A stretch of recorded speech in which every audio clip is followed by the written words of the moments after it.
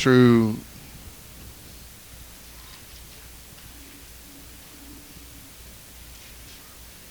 15 of the first chapter of Acts. But ye shall receive power after that the Holy Ghost is come upon you, and ye shall be witnesses unto me both in Jerusalem and in all Judea and in Samaria and unto the uttermost parts of the earth. And when he had spoken these things, while they beheld, he was taken up, and a cloud received him out of their sight. And while they looked steadfastly toward heaven, as he went up, behold, two men, everybody say two men. There's quite a discussion about these two men. I'm not going to get involved in that tonight. Stood by them in white apparel, which also said, Ye men of Galilee, why stand ye gazing up into heaven? This same Jesus which is taken up from you into heaven shall so come in like manner as ye have seen him go into heaven. Then returned they unto Jerusalem from the mount called Olivet, which is from Jerusalem a Sabbath day's journey. And when they were come in, they went up into an upper room, where abode both Peter and James and John and Andrew, Philip and Thomas, Bartholomew, Matthew, James the son of Alphaeus, Simon Zelotes, and Judas the brother of James. These all continued one accord in prayer and supplication with the women, and Mary the mother of Jesus, and with his brethren. And in those days Peter stood up in the midst of the disciples and said, the number of the names together were about 120. Praise God. Let's pray and ask the Lord to help us tonight. Lord Jesus, we ask, Lord, that you be the instructor of this class tonight. And we ask, Lord God, tonight that you, mighty God, would speak to your church. We declare, O God, the wondrous works of thy Spirit and of thy power. And we want, Lord, tonight, God, that you would minister to the church tonight. And show them, O God, wherein, Lord, lies the great secret and power and strength of the man Christ Jesus. Lord, that it might abide in us, O God, and that we might become soldiers of the cross, whereunto you have called us into this great gospel of Jesus Christ. Praise God. Praise God. You may be seated. Might I remind you tonight, before we get started on this, that you might plan to be faithful here in the house of the Lord. We are planning a series of services from the 28th of this month through the 1st of February. So please keep that in mind. You have never heard this man preach before, and I haven't either. But they do say he is quite a preacher, and I think he used to be the superintendent of Connecticut. Praise God. So we will be in services with them for about 4 or 5 nights. All right. Now, to kind of remind you of some of the things that, oh my, I forgot about this. How many teenagers are in my class? We're going to have some open discussions Sunday morning. How many teenagers here are in my class on Sunday morning? Would you raise your hand? Okay. I want you to write this down. You'll be discussing this with us Sunday morning. What had the disciples expected the kingdom of God to be? Would you write that down, please? What had the disciples expected the kingdom of God to be? As you listen to us teach tonight, you might even find out, which will help you. I want the Spanish to write this down in Spanish.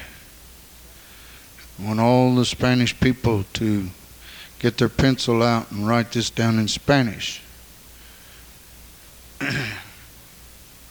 What did Jesus have to say about the kingdom of God? We're going to expect our Spanish people to give us the answer on that Sunday morning. What did Jesus have to say about the kingdom of God? It's up to you to search the scriptures, and you can choose among you who you want to be a speaker for you. Praise God. Maybe you should get together sometime, discuss it. All right, all the young married people that's in the Bible class on Sunday morning, this is what you're going to discuss.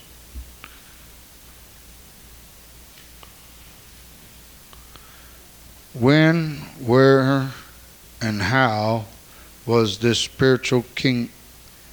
When, where, and how was this spiritual kingdom to begin? When, where, and how was this spiritual kingdom to begin? Those of you, the rest of you that's in the Bible class, will be discussing this. When, where, and how is the earthly kingdom of God to begin? I said the other night that the kingdom of God is on earth with us right now. When I made that statement, I seen 3 or 4 faces out there. Their eyeballs got as big as saucers. Amen. It's with us right now. If you're not enjoying it, that's too bad, Brother Grubbs. The last question will be, when, where, and how is the earthly kingdom of God to begin? Praise God. Now, let me kind of overlook a little bit. I mean, not overlook, kind of overview a little bit of some of the things we've already said. Let us look at the very first verse, and we're going to speak a whole lot tonight on that first verse again tonight. It's an amazing thing about the first verse of the book of Acts is that you can preach for nights on it. Literally preach for nights on the first verse. Amen. That's how powerful that little verse is, and folks don't realize it. Now, the former treatise have I made, O Theophilus, of all that Jesus began both to do and to teach. We're going to speak a lot tonight on Jesus' teaching and what he caused them to do. Okay? Now, again, I'm going to say to you tonight that Theophilus, by the theologians, is thought to probably, I picked up another book on Acts today which says even more about that and even clarifies it a little more. And I couldn't bring all this to you. It's volumes, and you'd get bored. You'd have to just read it if you're interested. Praise God. But it is thought that Theophilus was most likely a lawyer in Rome. The book of Luke is written to Theophilus. Luke, you can turn to the book of Luke, the first chapter, and the 3rd verse.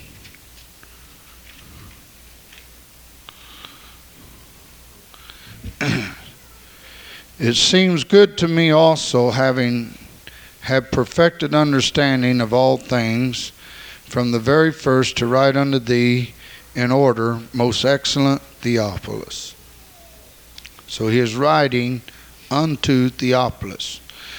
The book of Luke, Luke is the writer of that book. He is also the writer of the book of Acts.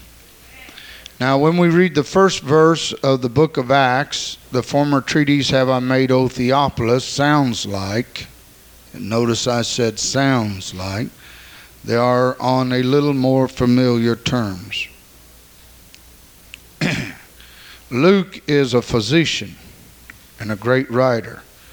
They all say that he is a very scholarly writer, and this is translated from the manuscripts, and whether you know it or not, Acts, it should be Acts of the Apostles.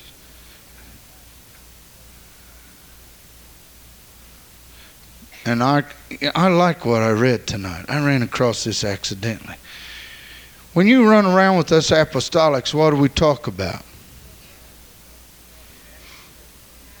we talk about Acts, the book of Acts. It is said by the early Christians it was never called the Acts of the Apostles. First of all, it's not a book of the Acts of the Apostles, which is kind of misleading, because many of the apostles are never mentioned after the 13th verse.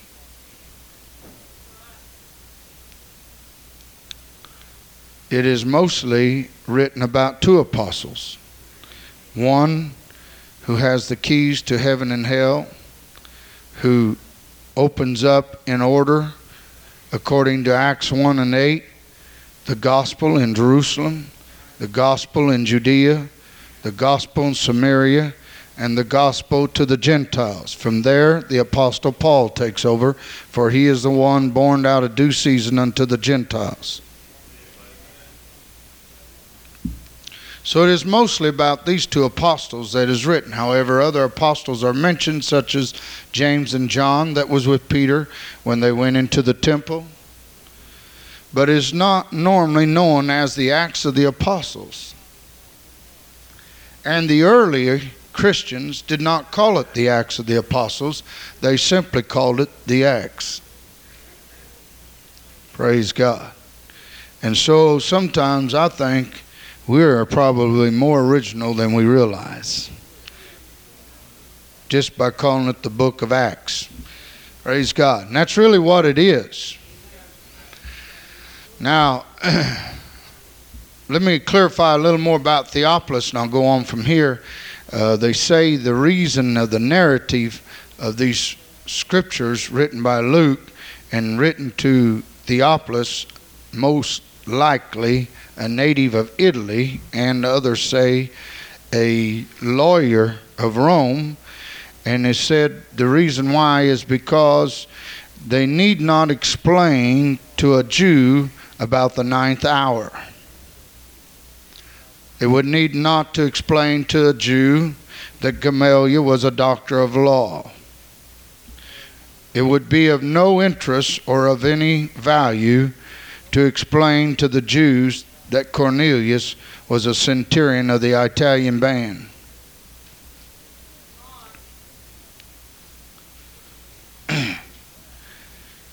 And not only that, when you read the book of Acts, it describes in great detail the cities and locations of Judea, which the person born in that country needs not that description.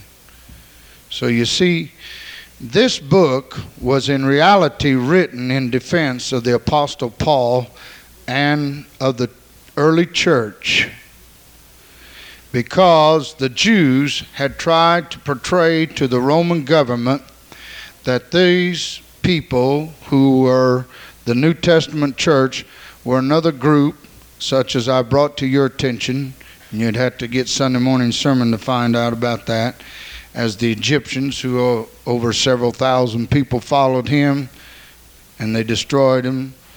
And of some of them that we spoke of, that Gamaliel spoke of when he was defending, how that if it be of God, you couldn't get away from it, but if it is of this group, it'll destroy itself. And see, these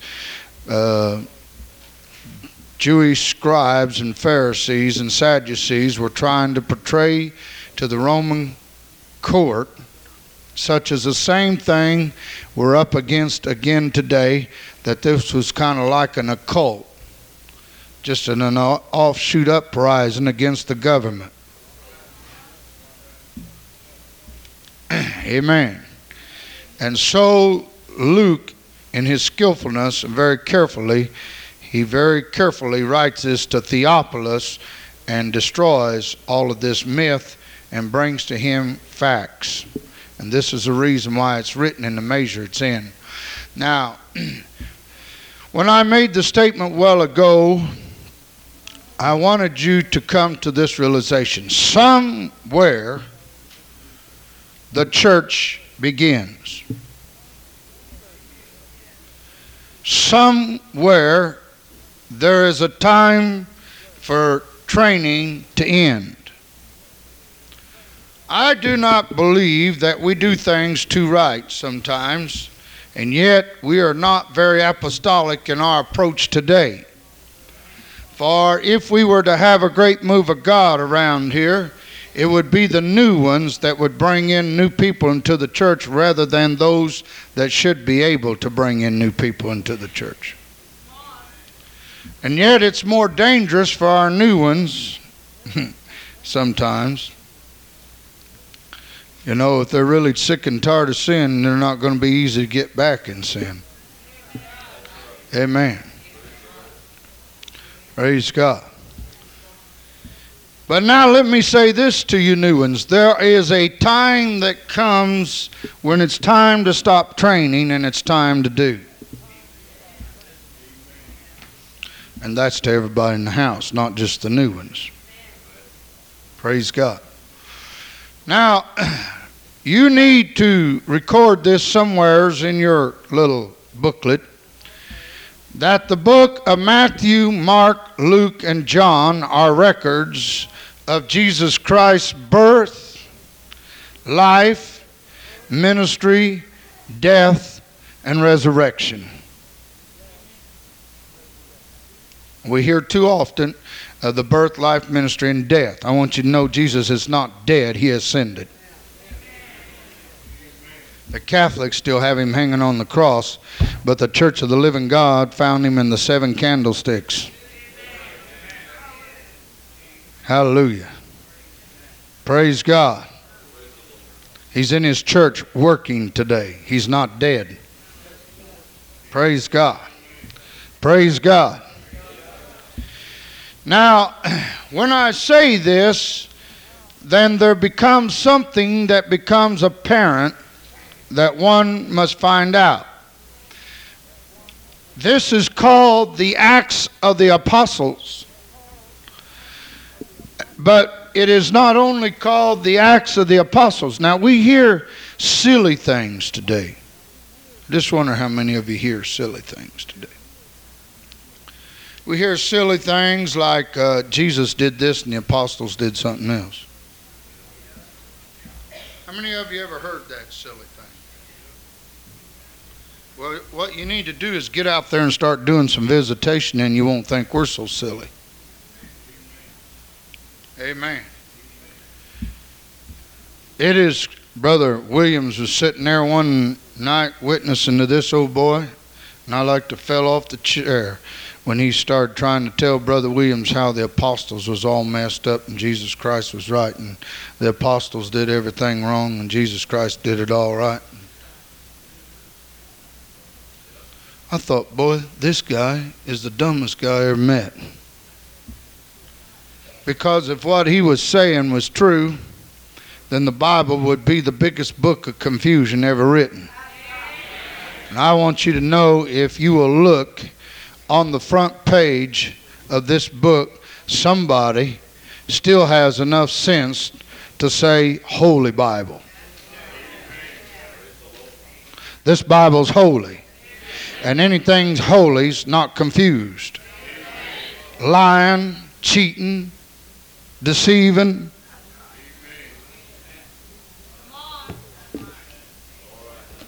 Hallelujah. It's telling it just like it is when it's holy. Amen.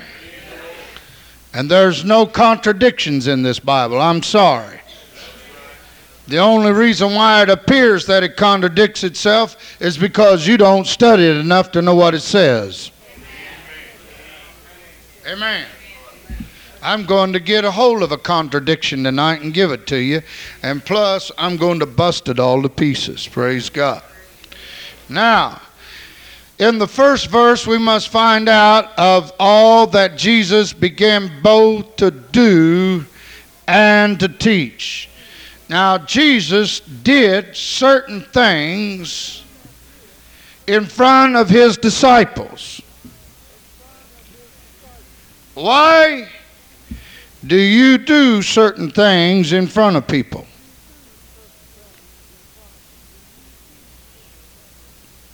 To teach them. I used to be a scoutmaster. We don't teach to chop on trees anymore. because we got a lot less trees than we used to have. And chopping on trees kill. So we teach now on trailing to wrap a red flag around or a yellow flag around. And then follow with another troop to see if you can find that troop. It's not as easy as you think. Get you off into a bunch of trees that are 10 feet apart and they all look alike. You will evermore have to look around to find a yellow or a red flag. Amen. It's kind of like standing under a bunch of giants' legs. They all look the same. Except maybe a fat giant's legs are bigger than a skinny giant, but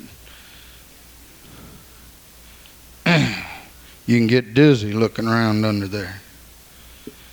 So we teach them. Teach them how to locate. Teach them how to trail.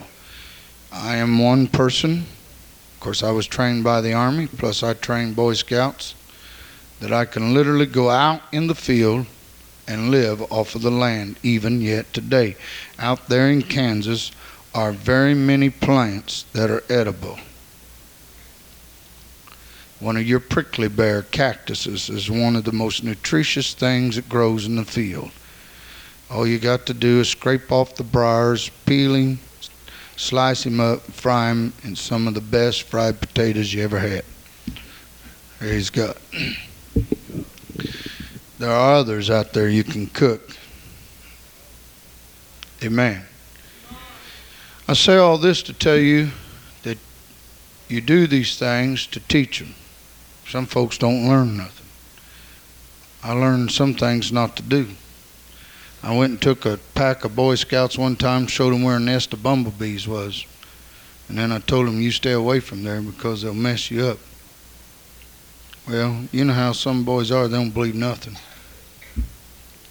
So here come one of them dragging the whole bunch into camp with him. And did we have a time? Amen. You do things in front of them. I like watching youngsters that are inquisitive. I watch youngsters that are very inquisitive, and some folks get mad at them. Leave me alone. Get out of here. You ought to train that youngster. Instead of telling him to go tell his mother she wants him. Amen. Praise God. Teaching. Somebody wants to be taught. Jesus healed the sick in front of the apostles. Why do you suppose he healed the sick in front of his apostles? Brother Grubbs?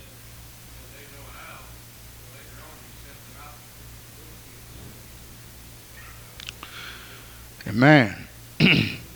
We're going to read that from the book of Luke, the writer of the book of Acts. Luke, the 10th chapter, verses 1 through 3.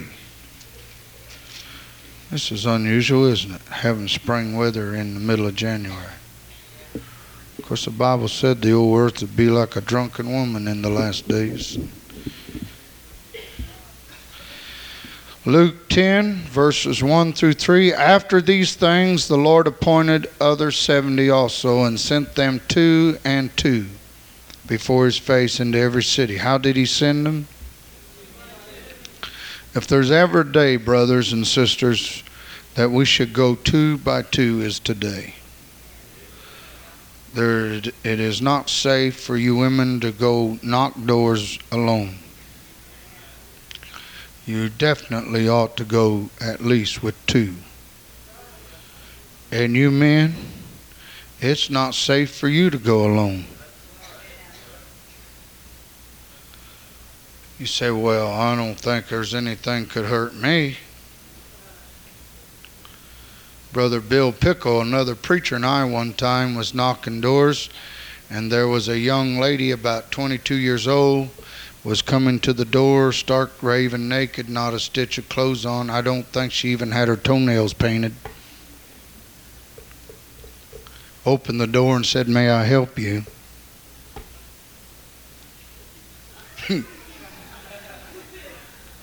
I'll never forget as long as I live. I seen her coming, so I jumped out of the way. And old brother Bill Pickles, he's always flapping his mouth. And he was flapping his gums at me. And when she opened the door and said, "May I help you?" he looked up at her and he goes, "My God, woman!" Scared that woman so bad she slammed the door and ran through the other part of the house.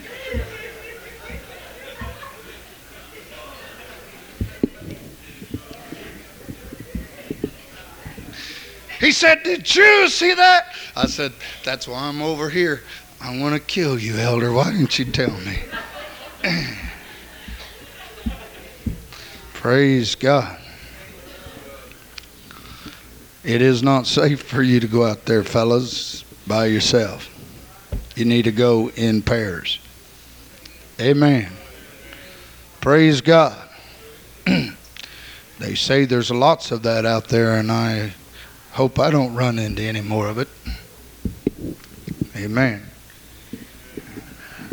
Once is enough. All right. And Jesus sent them out by twos. He has a reason. One can win 1,000. Two can win 10,000. You see, when the Holy Ghost works us with pairs, take a good look at yourself. Take one good look at yourself. Now, not so much it'll stop you from going. But when you take a good look at yourself, you'll see that at your best, prayed through, studied the Bible, and everything, your flesh. And even with the Holy Ghost helping us, we're weak. How many of you have ever thought of a whole lot of things you could have said when you left? But when there's two of you, the other one picks up on what the other one's not doing. Praise God. Praise God. Hallelujah. So work in pairs. Therefore said he unto them, the harvest truly is great, but the labors are few. And I think they're getting fewer and fewer. I look at Brother Von Morton with great admiration and respect. Brother Von Morton has a larger church than ours. His church runs right around 350, 400, somewhere along there. He said, Brother Elder, they'll tell you I run 1,000, but it's not true. He said, I'm going to tell you really what we really run. I really admire somebody that does that. Brother Nate Wilson's church is running way up there, and it's not very old. He took it just about 4 or 5 years ago, running 70, and it's running already close to 400. And these men have some great abilities that God has given them. But I was surprised at this year in California at the brother, what's the other one, honey, that's so wonderful of a speaker out there? Randy Keys. Man, I wish we could get Randy Keys to come preach for us. I'll try to get him. But I listened to them as they preached to that great host out there on how it's getting harder every week to get folks to get involved in outreach and witnessing to their cities.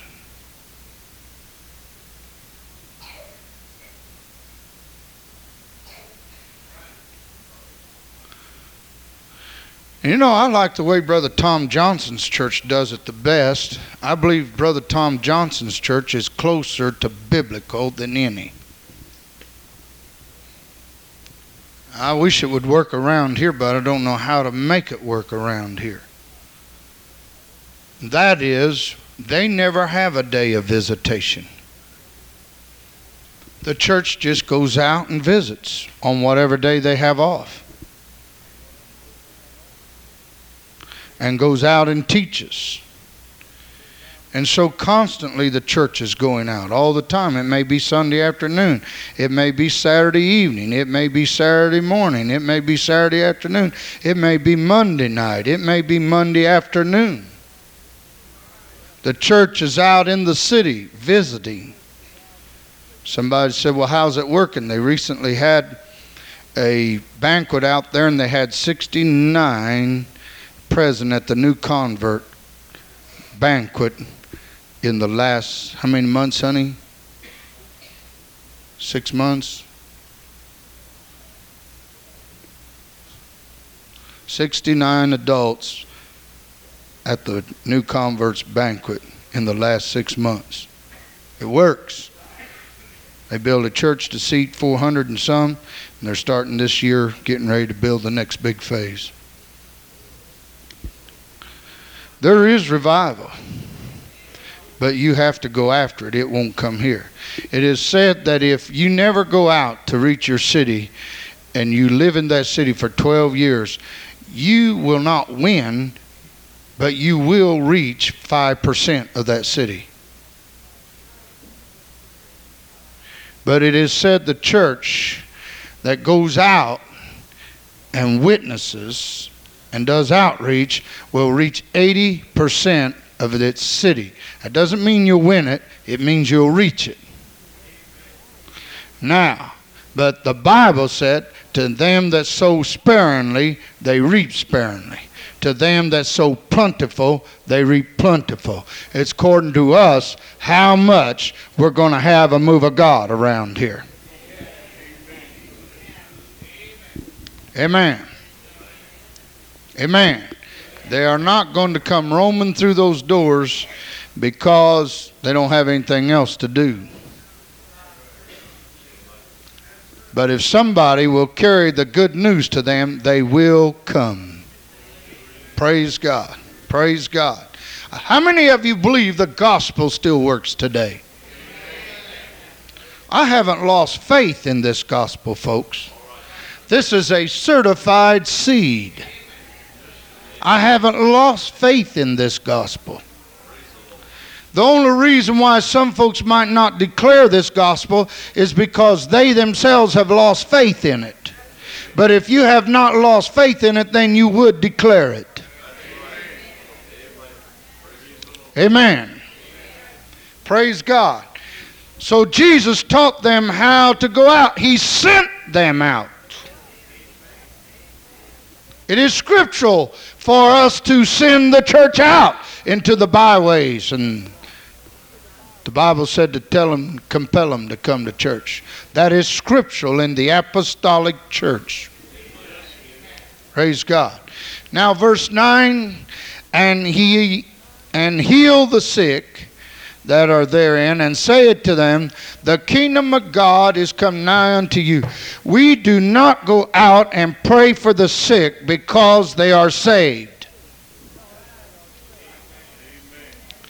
We go out and pray for the sick to bring to them the kingdom of God. There are a lot of people out there that are skeptics and agnostics and all kind of other things. But just let you lay hands on one of those skeptics or agnostics and God heal them. Amen. And they have reached a kingdom they have never known of before. Now they are convinced.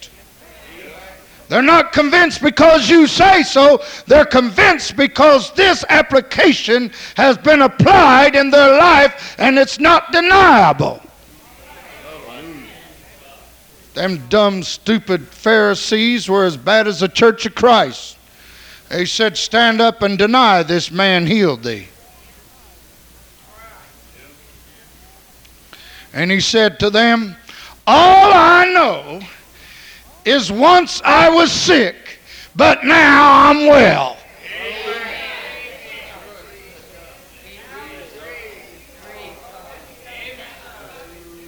Church of Christ told this old man down in Texas, you can't be healed for 20-some years. He went out to a Pentecostal revival meeting one night. He didn't get baptized. He didn't get the Holy Ghost, but they prayed for him and God healed him. And they found him out in the garden working the next morning. Some of his Church of Christ friends said, well, how'd you do this? He said, I went down there to that Pentecostal revival. They said, well, they don't have nothing. He said, well, what they got's pretty good. I'm out here working this morning.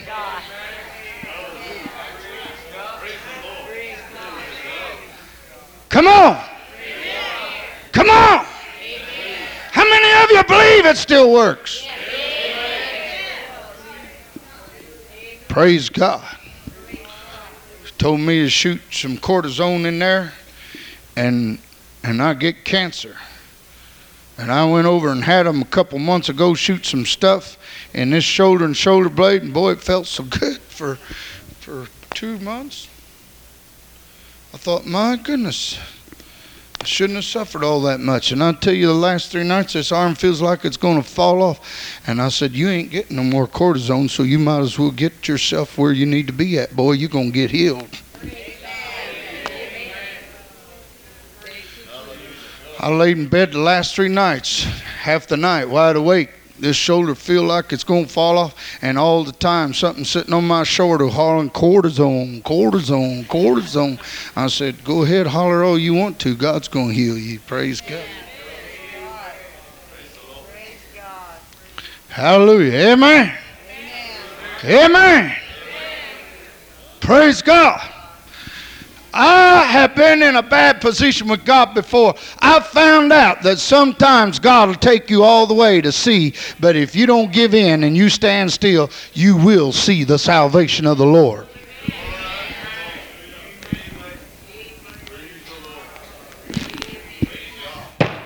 Come on. Come on.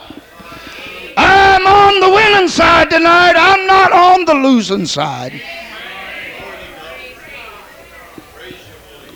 Now Jesus said in the 16th verse, he that heareth you heareth me, and he that despises you despises me. Some of you have never figured that out, have you? You think when they get on your case that they just don't like you. Well, why don't you find out it's the Jesus in you they don't like?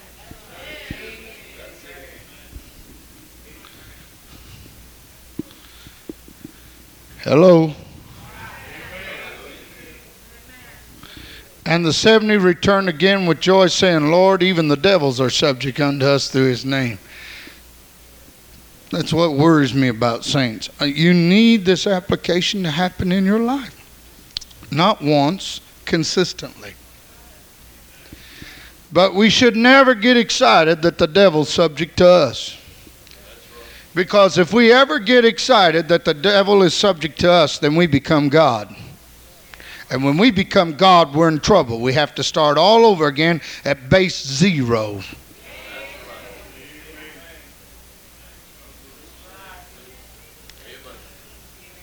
And that's why Jesus said, don't get excited that the fact that the devil's subject to you, because just let me take my name off of you.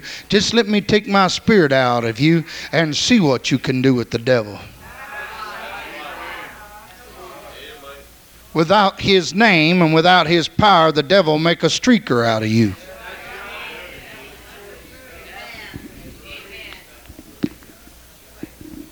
Amen. He said, don't be excited to the fact the devil is, subject to you. And he said unto them, he said unto them,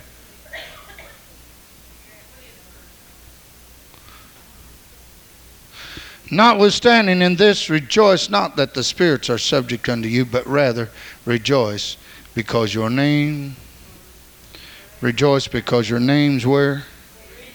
Where's your name at? That's what you get excited about. I got my name written down up there. So when I get to the gate, they say, yes, sir, we've been looking for you. Come on in here, Brother Brian. We've been waiting on you. Now, I know Brother Brian's not wanting to go, but well, maybe if we're going to have the rapture tonight, he wants to go. Hallelujah. Hallelujah. I've never seen any young person that jump up and volunteer to go. Kind of like that old drunk going down the sidewalk and preacher asked him if he wanted to go to heaven. He said, no, sir. He said, you don't want to go to heaven? He said, no, sir. He said, you want to go to hell? He said, no, sir. He said, well, these people in this line want to go to heaven. He said, that's all right. He said, you want to go to hell? He said, no, sir. Well, he said, don't you want to go to heaven when the Lord comes? Oh, yeah. He said, that's all right. He said, I thought you was talking about right now.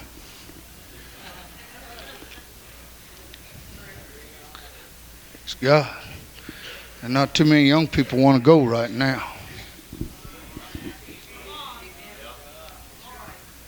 Got big plans. I won't preach on that tonight, okay? Hallelujah. Take no thought tomorrow.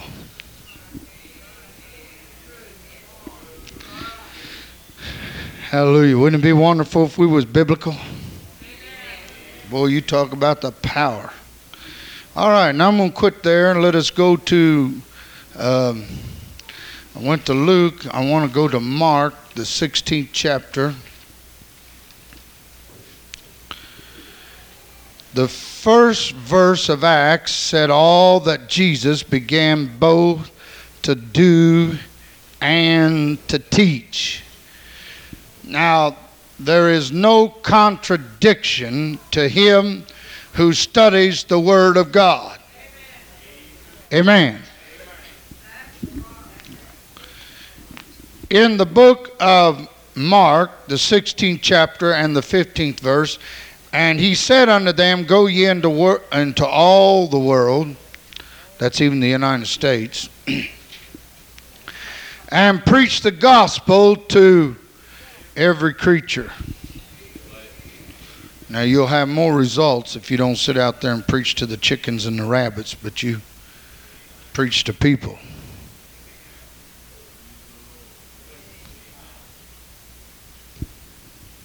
Somebody said, how's come this says every creature? Well, I think the reason it says every creature is because Jesus is not prejudiced. Hello. I don't think he wants to spend too much time on the creek bank preaching to frogs.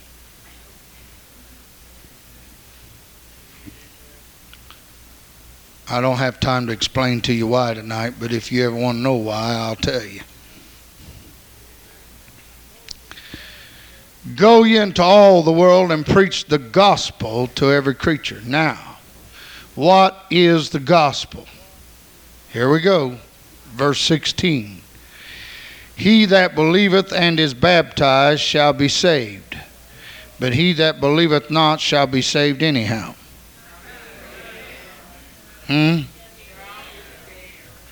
Well, the New Testament Christians today tell you can be saved without being baptized. But the Bible said you'll be damned, destroyed. And I believe the Bible.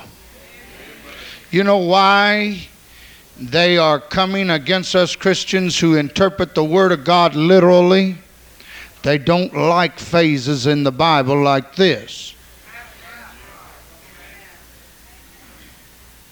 And they say, you mean you take that literally? Honey, in hell, you'll find out literally that Jesus meant literally what he said. You also should read your scriptures, and it says not one jot nor not one tittle. That means don't mess with it. Leave it alone, obey it, and do it. Amen. Now here we go, verse 17. And these signs shall follow them that believe. Everybody say, believe. You know how I can tell when a kid believes me? When he does what I tell him to do.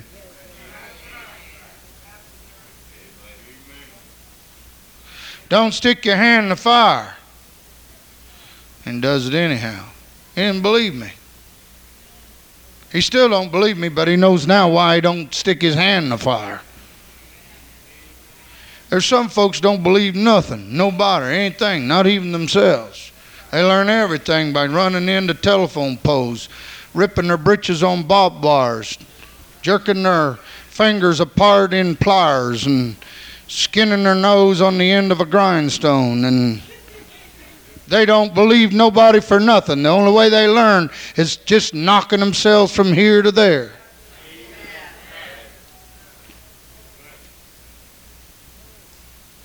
Hello. Praise God. Excuse us, folks. This is telephone night. All right. These signs shall follow them that believe. In my name shall they cast out devils. They shall cast out devils. This is a sign of a believer. Casting out devils. They shall speak with new tongues. They shall talk in a new tongue.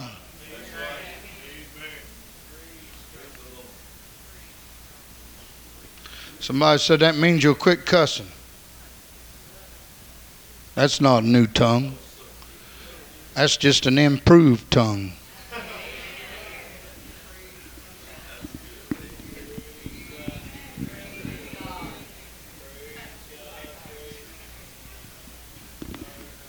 Some folks don't know the difference between new and improved. Amen. Hallelujah.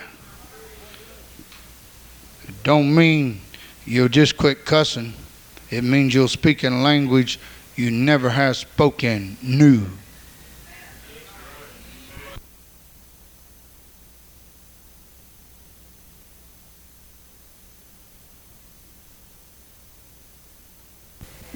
Amen. Brother Loopy, if I started speaking in Spanish like I've been talking it all my life, it'd sure be new to me. Amen. Hallelujah. Praise God. Now,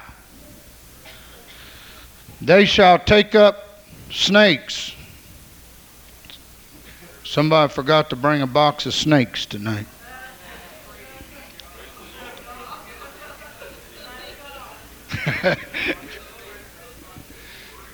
That's where Church of Christ jumps up there and said, well, you preach everything else, how come you leave this out? Brother Westberg has the best answer to that you ever heard of. He said, we have an example by the founding fathers of the church as to what to do according to this scripture. Show us anywheres Jesus Christ brought a box of snakes to church. Show us anywheres in the Acts of the Apostles they brought a box of snakes to church.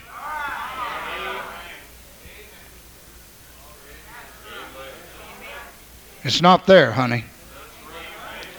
And I'm going to tell you something, it doesn't mean that. And when you interpret to people what it does mean, it makes them madder than a hornet. John the Baptist knew what it meant. He looked at a bunch of them and called them vipers. Jesus Christ knew who they was. He looked at them and called them serpents.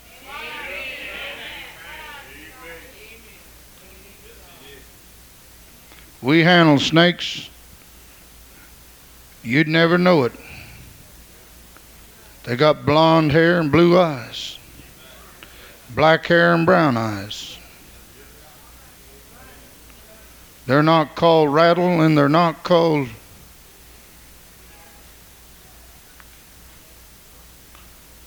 we've seen a lot of them that's got cotton mouths, but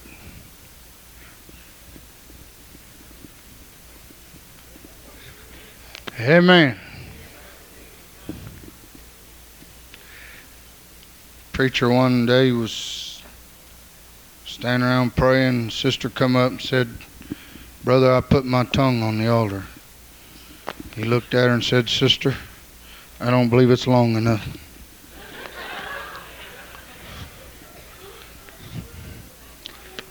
Praise God.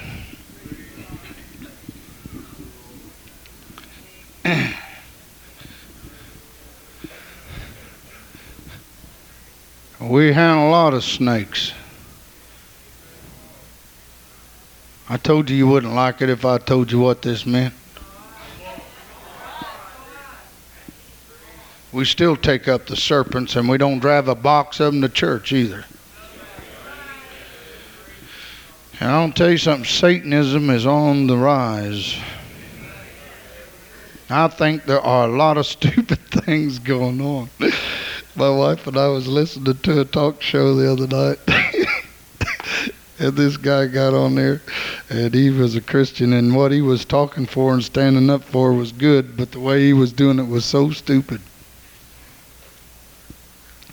And finally, he got to asking the commentator some dumb questions, and the commentator told him, said no, and he said, I don't pick my nose in public either.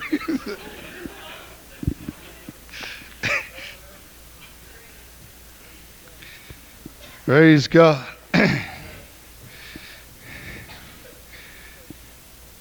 me tell you something, folks. The Bible said for us not to cast the pearl before the swine. I'm not going to make a fool out of my God. I love him too much. I'm not going to do like some of these dumb Trinitarians either. A woman told me that a judge told her right here in town, that's why they don't think much of us. They think we're all a bunch of dumb clucks like they are, but they're learning about this bunch. He asked one of them women, he said, well, he said, you talk in tongues? And she said, yes, sir, I do. He said, well, let me hear you. So she just started rattling off a bunch of stuff.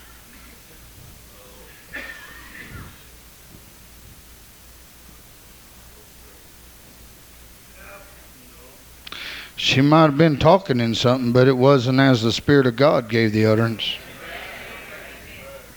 Because the gifts of God are not used that way. Hello? You hearing me? This is not to make foolish our God. He said, they shall take up serpents, and if they drink any deadly thing, it shall not hurt them. Then they shall lay hands on the sick, and they shall recover. Now, we always read this many verses and we stop there. But because we stop there, many of you are ignorant of the fact of how the puzzle goes together. Let us continue the next two verses. So then after the Lord had spoken unto them, he was received up into heaven and sat on the right hand of God. Don't worry about that. We'll take care of that later on, okay? And they went forth and preached everywhere, the Lord working with them and confirming the word with signs following. Amen. Now, between these two verses is a whole lot left out.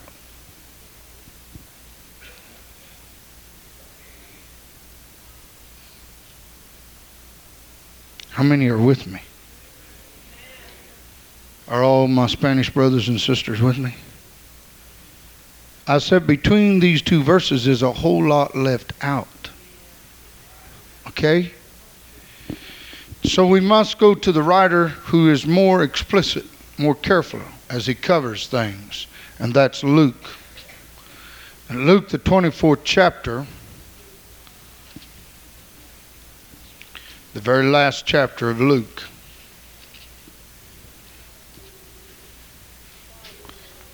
You see, the Bible is not written to be read like, and I keep picking on Louis L'Amour, and the reason why I do is because he's about the only one I can think of.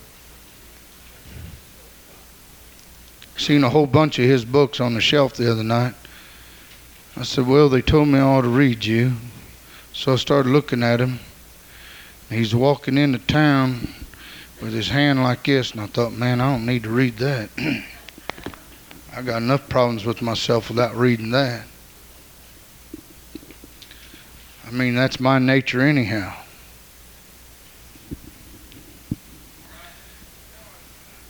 A lot of times I felt like shooting and then talking about it. That's the way them hillbillies are where my pappy-in-law came from. Old boy get caught out there after they told him not to be around there, they'd shoot him.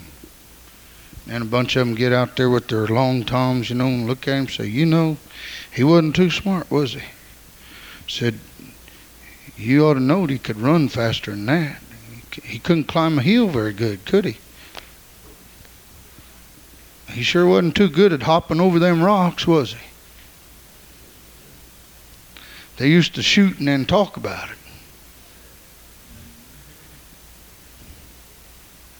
You think I'm kidding, but I'm not.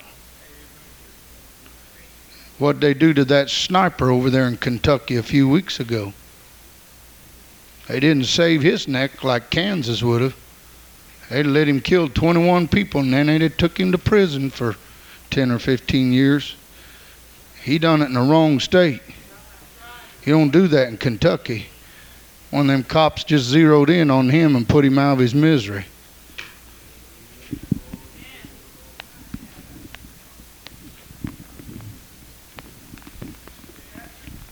And I'll tell you what, we'd stop these prison riots too if they'd start putting them dudes in an electric chair.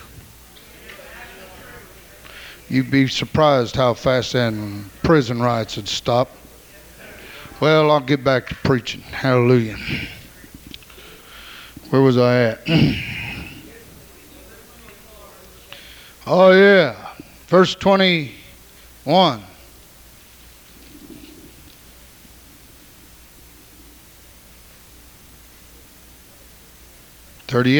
Verse 38.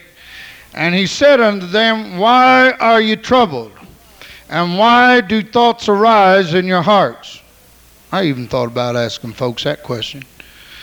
Behold my hands and my feet, that it is I myself. Handle me and see, for a spirit hath not flesh and bone, as you see me have. Now this is Jesus Christ, who has come back into the midst of the disciples. They are in this room. They have the doors locked. Somebody said they had the windows locked. I'm not sure. There was some in that room. Praise God. But they have the doors locked. They are afraid that the Romans are going to come in. They're afraid the Sanhedrin soldiers are going to come in on them and falsely accuse them and do all kind of things to them. And Jesus just steps politely through the wall. And the house is all of a sudden full of the glory of God. And he looks at them and said, why are you troubled, and why do thoughts arise in your hearts? Now, why did Jesus say this to these folks? Because these are the ones the church is going to start on. And he has spent years and months and nights and days bringing the scriptures to them, training them. And he said, after all the things I've taught you, why are these thoughts in your hearts? My God, that ought to talk to some of us in here. Behold my hands and my feet. It's I, myself. Handle me and see. It's not a spirit. Of course, you know good and well if somebody come walking through that wall tonight, everybody in here must be a spirit. Hello. Praise God. Hallelujah. And when he had thus spoken, he showed them his hands and his feet. And while they yet believed not for joy and wondered, he said unto them, have ye here any meat? Now there were some things about the master. He did the same way all the time. You know, some of us have got to the place that we think it's wrong to pray a certain way all the time. I don't believe that. I used to preach that, but I don't believe that no more. You know what we have done by preaching that? We have broken up consistency. And if there's anything that will save you, I believe a habitual fasting life will save you. I believe a habitual prayer life will save you. And if there's anything we need in the Church of the Living God today, it's consistency. Now, I don't believe you have to fast every Tuesday and Wednesday to be saved.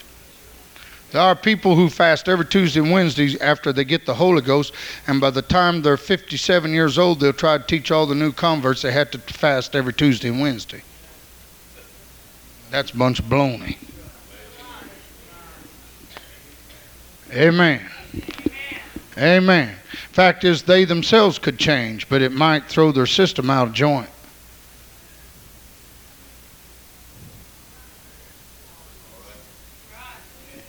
I won't get on that.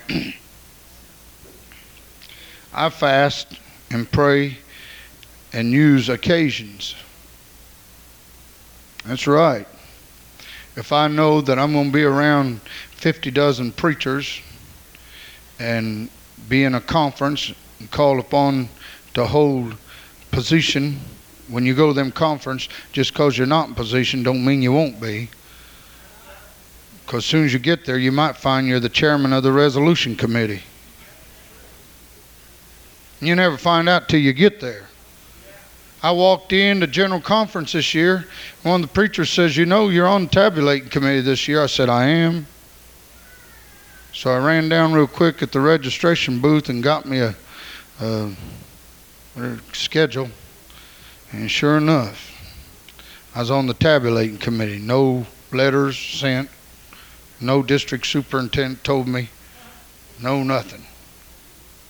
When you get there, you find out. Amen.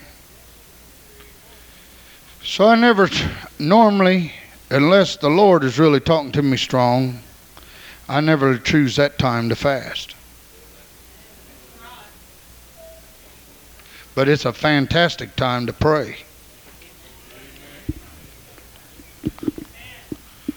Amen. So there are some things that we could do because God give us wisdom and good common sense. Amen? How many of you believe that tonight? In other words, we can be apostolic, but we don't have to be ritual. Amen? Hallelujah. I do believe habitual helps us. Praise God. Where am I at? Okay, now, Jesus did things a certain way. So he asked if there's any meat in the house. And they gave him a piece of broiled fish and of a honeycomb. And he took it and did eat it before them. And he said unto them, these are the words which I spake unto you while I was yet with you, that all things must be fulfilled which were written in the law of Moses and in the prophets and in the Psalms concerning me. Now, they knew it was him by the way he blessed, break the bread. They said, we got the master in the house now. You read the word of God, you find out them two fellows that was with Jesus on the road to Emmaus, they were close to him, and they had been close to him, and they had been with him before they were with him now. And they was really happy about this stranger was with them. But when he blessed the bread and break it, they said, this is more than a stranger. This is he. Hallelujah. Then open he their understanding. How many of you want God to open your understanding tonight? Then open he their understanding that they might understand the scriptures. How many of you want to understand the scriptures? Praise God. If you understand the scriptures, you can be saved. Praise God. Now, and he said unto them, thus it is written, thus it behooved Christ to suffer and to rise from the dead in the third day, and that repentance and remission of sins should be preached in his name among all nations, beginning at Jerusalem. Okay? Where's it going to happen? Where's it going to start? Where? You sure? Are you sure?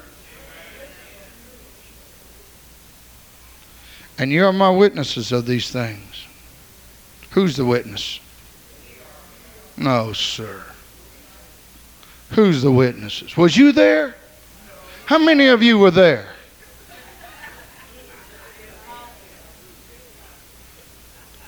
Who's the witnesses? The 12 apostles. In this case, maybe 11. Old Judas may have already done his number. Possibly did. Most likely. Could put a few more phrases in there, but I'd get in trouble. And behold, I send the promise of my Father upon you, but tarry ye in the city of Jerusalem, until you be endued with power from on high.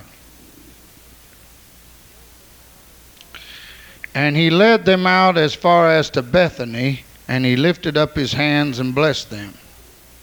Where did they go? Where's Bethany?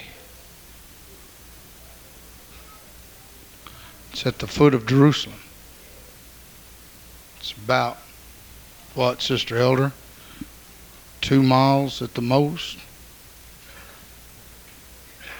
I thought when they said we was going to Bethany to Lazarus' tomb, and we was in Jerusalem, we was at the Valley of Hinnom, and they said we was going to Lazarus' tomb in Bethany. Boy, I got on the bus to sit down and relax. Man, I've been walking and seeing things and hearing things, and my head was just swimming, and I said, boy, we're going to sit down and relax a while. And they fired up the bus motor, and it was about like they drove it from here maybe down to the quick shop at 17th and Adams, and shut off the motor and said, here we are. I said, what? We're already in Bethany? Man, it sure wouldn't took Jesus too long to walk from here down to Lazarus. I'm in pretty bad shape, but I believe I could make it today. Took him 3.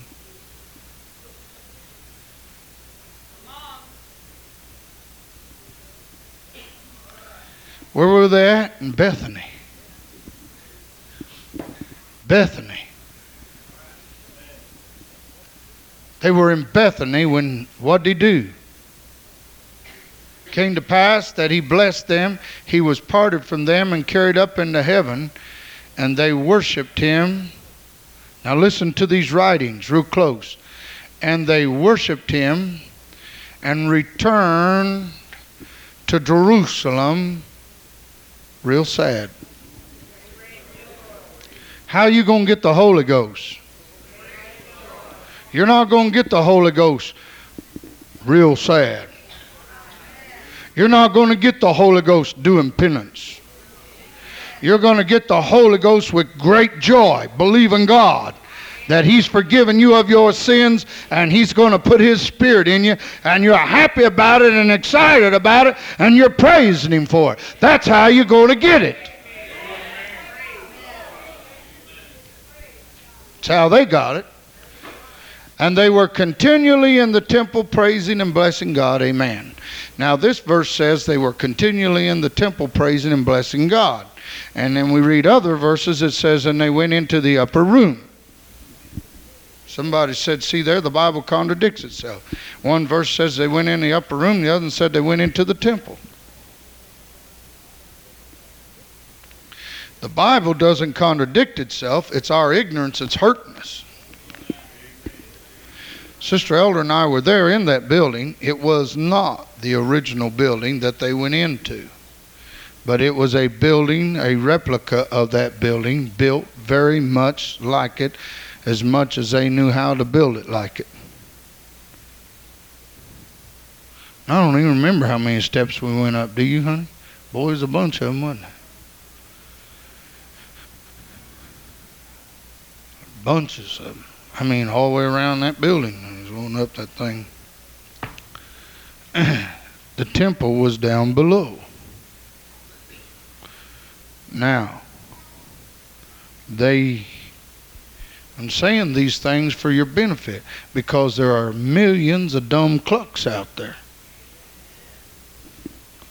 You say, why do you say that, Brother Elder? Because they tell you, how could 120 get in that little dinky upper room? Well, let me ask you something. Have they been there to see it? It's big, isn't it, Sister Elder? I mean, you could get 200 in there. I wouldn't be one bit surprised you can get 300 in there. because it is as big as this building is inside, and I think we can get 300 in here.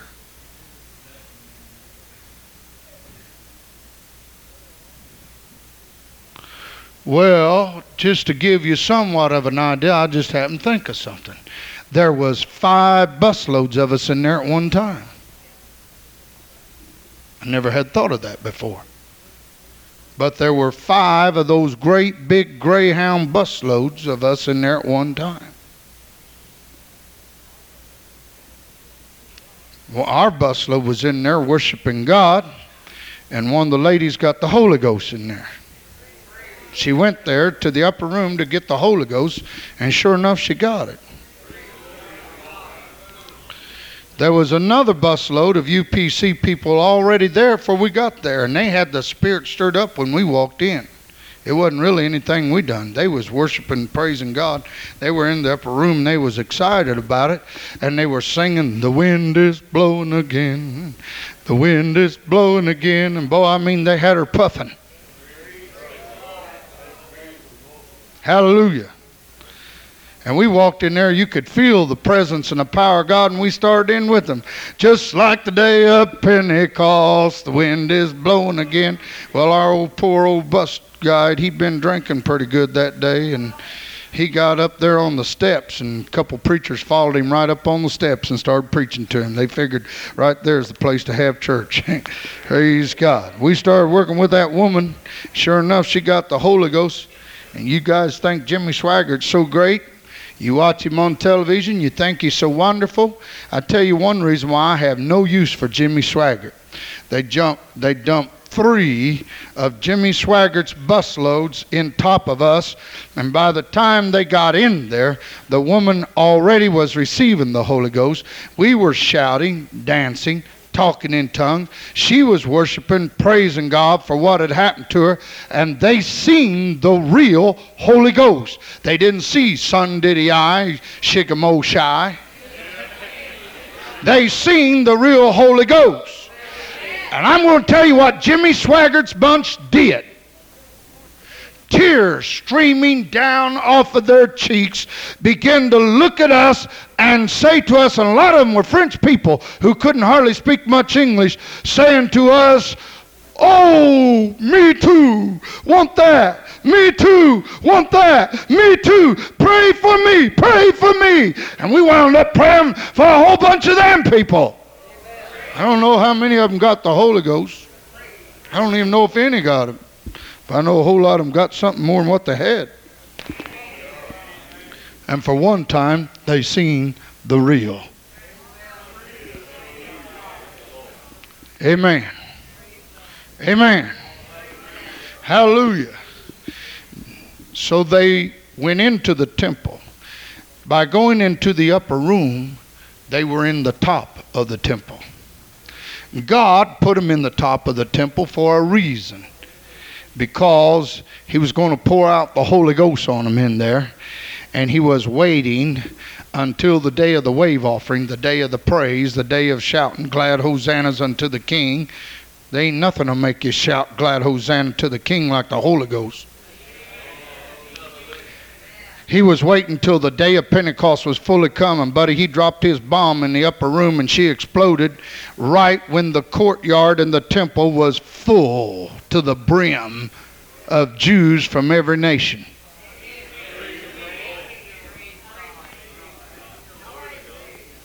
Hallelujah. Hallelujah. Hallelujah. Hallelujah. Praise God. I get excited about it over and over again. It's a story that never gets old to me. Praise God. Now, let us do a little comparing here. And I'm going to close tonight. I need to, don't I? Better get this off where I can watch it tonight.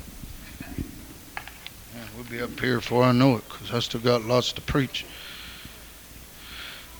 All right, I want to compare some things here to you. Let us compare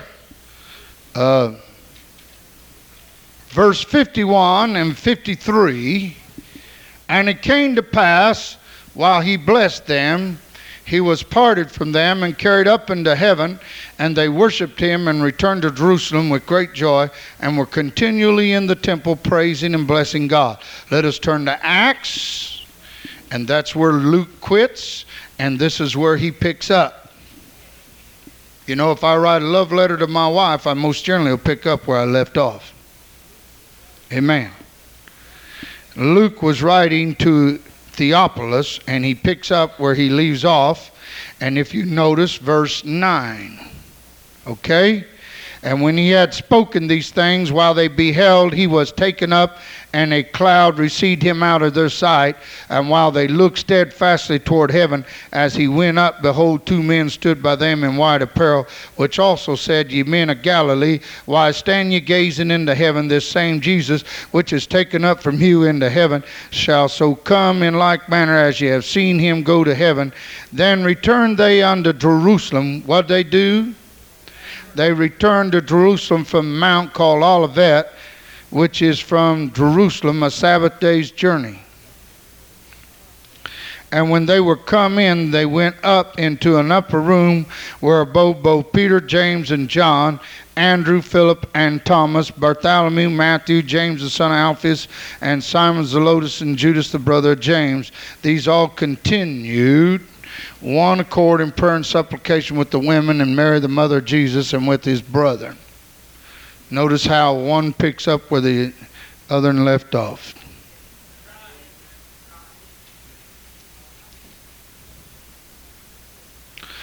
And I just thought of while I was reading that.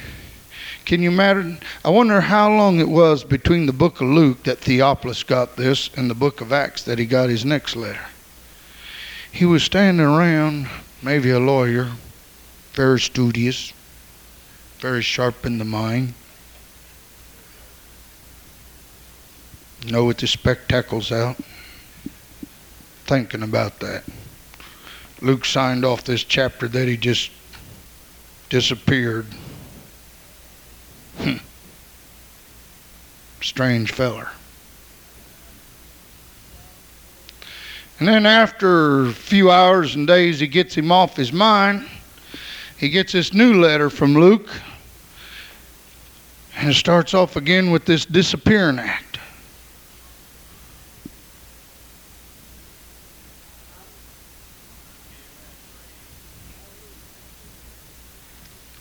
Hallelujah.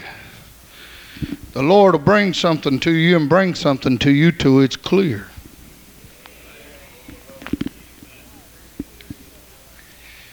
This Bible is put together more beautiful than a glove. I don't know how many gloves I put on this year. Probably more gloves have went on my hands this year than my entire life. I've taught myself since I've got older to wear gloves. I changed a 220-volt line yesterday, and I told the fellows working with me, I said, I'm not about to touch this thing without a pair of gloves on. Somebody said, it won't help you now. I said, it sure helps me.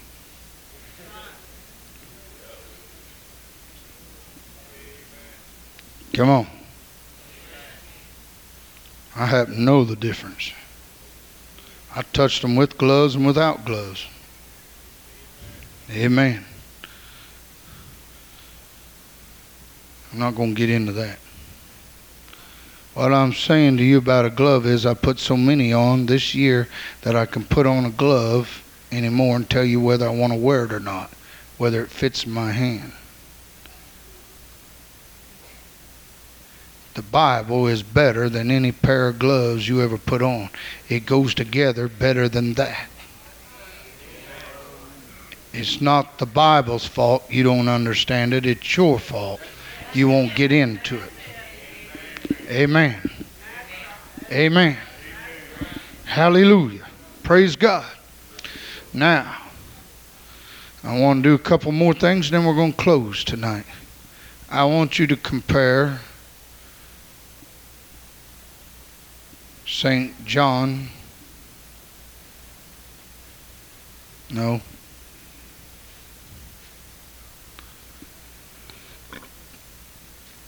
I want us to compare the Luke 28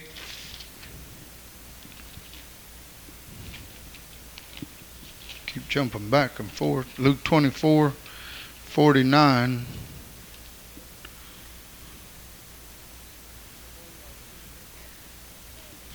And behold, I send the promise of my Father upon you, but tarry ye in the city of Jerusalem until ye be endued with power from on high.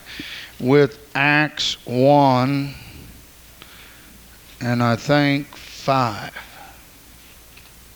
And I'm fixing to close here, and we'll pick up next week on this.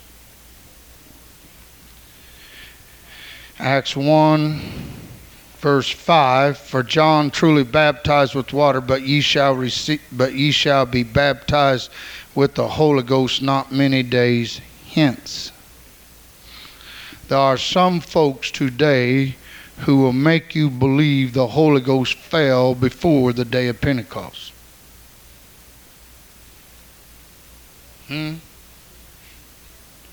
Where at, Brother Key? Where at? St. John 20 and 22. 21. St. John 20 and 21. Then said Jesus to them again, peace be unto you. As my Father has sent me, even so send I you. And when he had said this, he breathed on them and said unto them, receive ye the Holy Ghost. And there's some folks today that will tell you that the apostles received the Holy Ghost here. Lying dogs.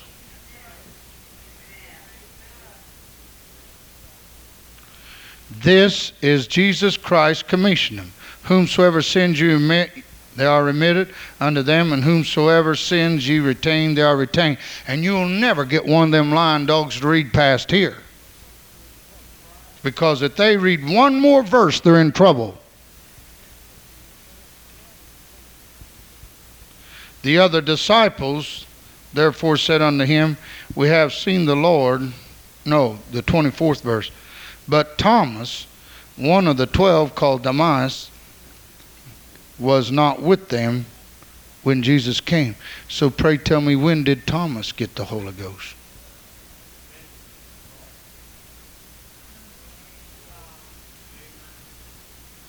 He wasn't there. Somebody said, well, Brother Elder, where did he get the Holy Ghost? Real easy. Acts 1 and 13. Acts 1 and 13. And when they were come in, they went up into an upper room where both Peter, James, John, Andrew, Philip, and I believe Luke put it there on purpose, Thomas.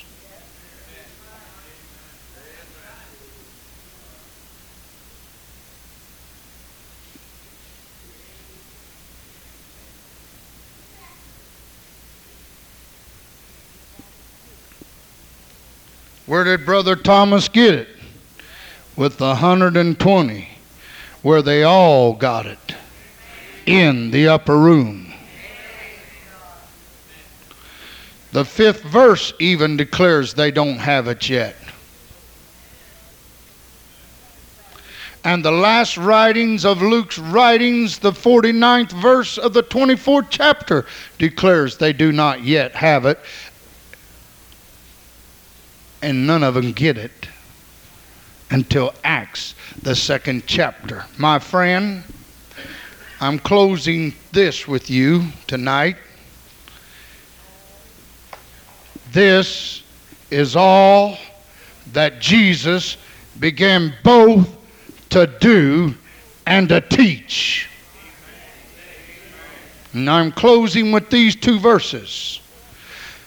Acts 1 and 3, to whom also he shewed himself alive after his passion by many infallible proofs, being seen of them 40 days, and speaking of the things pertaining to the kingdom of God.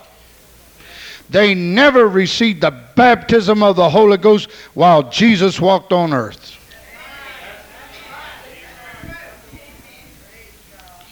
1 Corinthians 5, verses 3 through 8.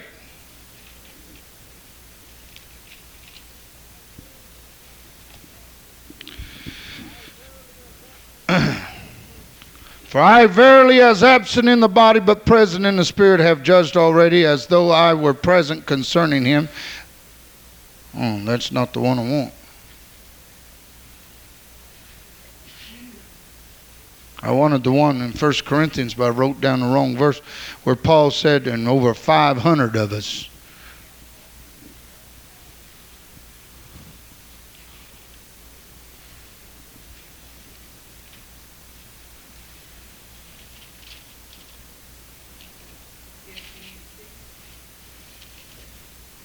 Yes, that's it. That's it.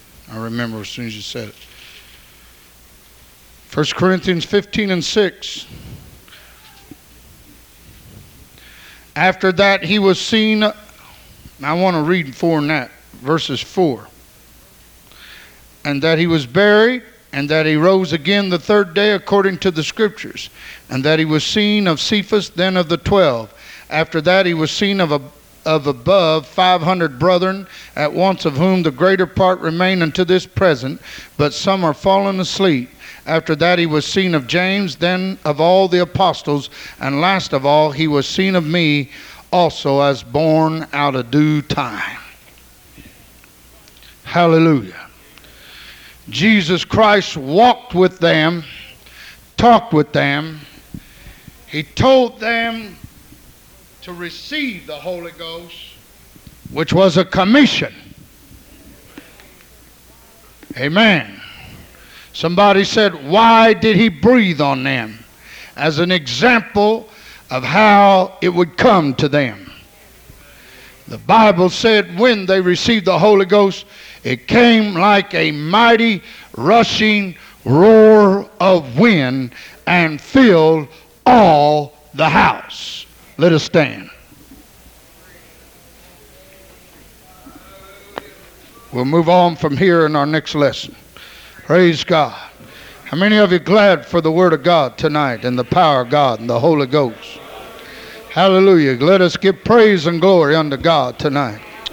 Oh God, we worship thy name. We praise thy name. We're asking, Lord, once again, Lord, that you cause us to be apostolic, oh God, and to follow after thy footsteps and thy paths. Praise God. Praise God. Praise God. In the name of Jesus, in the name of Jesus Christ. Hallelujah, hallelujah, hallelujah.